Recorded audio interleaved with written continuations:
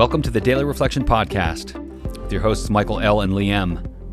This is a show that strives to provide inspiration through interviews with members of the recovery community based on a book by the same name, Daily Reflections. It's a collection of readings that moves through the calendar year, one day at a time, a reflection for each day, and a favorite quotation from the literature of Alcoholics Anonymous. We talk to members of the recovery community about that quotation and about that reading, and through that, they provide a little bit of their experience, strength, and hope around how they conduct themselves throughout recovery. We hope that this provides inspiration to folks that are maybe thinking about sobriety, thinking about getting sober. If you're listening to this on Apple Podcasts, I'd love to get a rating. Let us know what you think. Ratings help us appear in the search results, and it also lets us know what you think. So we'd love to hear your feedback. Thanks, everybody. I hope you enjoy this episode. Today is February 9th. How are you? I am feeling really good this morning. How are you doing? Yeah, I'm well. Tell me why you're feeling so good. I'm sober. I'm happy. I'm just, grateful, extremely grateful for everything that I have today, and just woke up with an awareness of that. So that's a beautiful thing. Yeah. Well, today we're going to read the daily reflection for February 9th, which is entitled Getting the Spiritual Angle. You want to read this one? Sure. Getting the spiritual angle. How often do we sit in AA meetings and hear the speaker declare, "But I haven't yet got the spiritual angle"? Prior to this statement, he had described a miracle of transformation which had occurred in him, not only his release from alcohol, but a complete change in his whole attitude toward life and the living of it. It is apparent to nearly everyone else present that he has received a great gift, except that he doesn't seem to know it yet. We well know that this questioning individual will tell us 6 months or a year hence that he has found faith in God. That's from The Language of the Heart, page 275. A spiritual experience can be the realization that a life which once seemed empty and devoid of meaning is now joyous and full. In my life today, daily prayer and meditation, coupled with living the 12 steps, has brought about an inner peace and feeling of belonging which was missing when I was drinking. A spiritual experience can be the realization that a life which once seemed empty and devoid of meaning is now joyous and full. I love that. The thing that jumped out at me at the end was talking about the fact that it can be the realization. And I so relate to that. What do you mean, how you relate to that? It's about the spiritual experience. And for me, I don't think I had like a white light experience. I think it was more of the educational variety. I needed to get to a really dark place. Once I got there, knowing that the only way out of this was by belief in and reliance upon something more powerful than myself.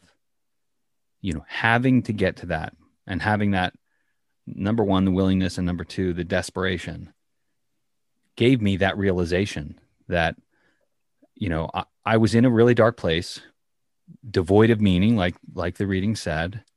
And if I could rely on something more powerful than me and do that just one day at a time, that my life could then again begin to have meaning.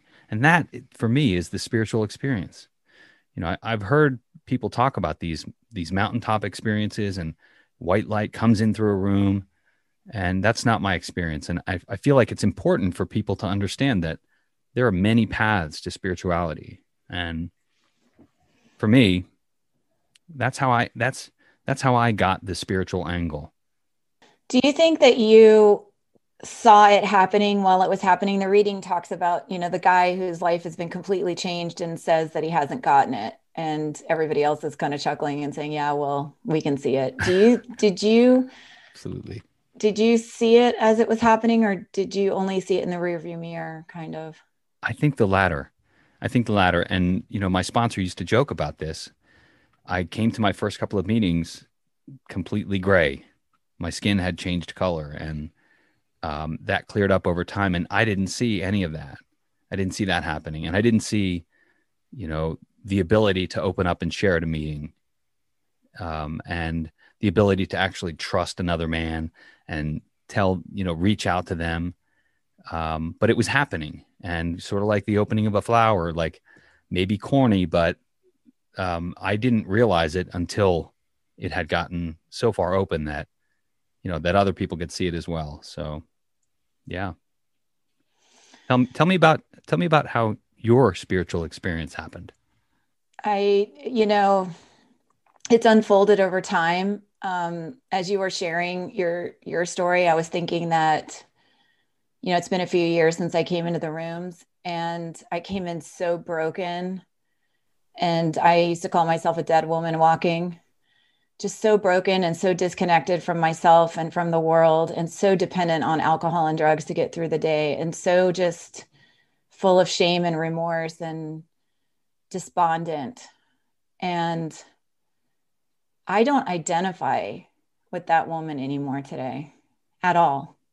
Like, I remember it, but I'm not in any way attached to her anymore. Today, I walk a happy, joyous, and free person. And, I have bad days and I have things that don't go my way, and yet I'm still happy, joyous, and free. Like, today I have a reliance on a higher power, and that evolved over time. So my spiritual experience really is one of walking through every single day of this thing I call recovery, and experiencing it and surviving it, and realizing that I'm safe and that everything's okay and I don't have to pick up a drink, and I've got a God who's got me in the palm of his hand as I walk everywhere. But that's unfolded. So, like you, Yeah. I didn't have a white mountaintop windy light experience, but I definitely have connection to the spiritual angle. Let me say that.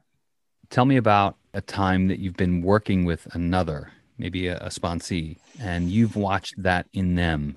Have you seen that? Over and over and over again. It's the honor of my life to walk a woman through the steps of Alcoholics Anonymous and watch her blossom into the person she is. I mean, honestly, we are already children of God. We are already, perfectly imperfect. We just get it all covered up with all the muck when we're out there. So to walk someone through the steps and watch the unfolding of the beauty that is already there, but then they become aware of it, and they then become useful and, great family women and workers and friends. And then they're able to help other women through the steps. I mean, it's, I learned a lot in the first pass at the 12 steps, but all my learning about recovery and about God and about what it means to be a sober woman today has happened through the teaching, through the working with and guiding women through the steps. I mean, I just was reading the book tonight and listening to this woman who was so broken not so long ago, sharing with me how this program has given her new life is just, it gives me faith. It gives me faith as well, but I feel like more than anything else, it's a message of hope. If you're out there, this can work for you too. Well, it's available to everyone, the book says. It not only can work, it will. We just need to work it. Thanks for making me cry.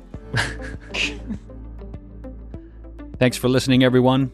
Hope you enjoyed the show. Join in the conversation over at facebook.com/groups/Daily Reflection Podcast. You can find our blog where we write about recovery at blog.dailyreflectionpodcast.com. And we're on Twitter @DailyReflector. Thanks. Have a great day.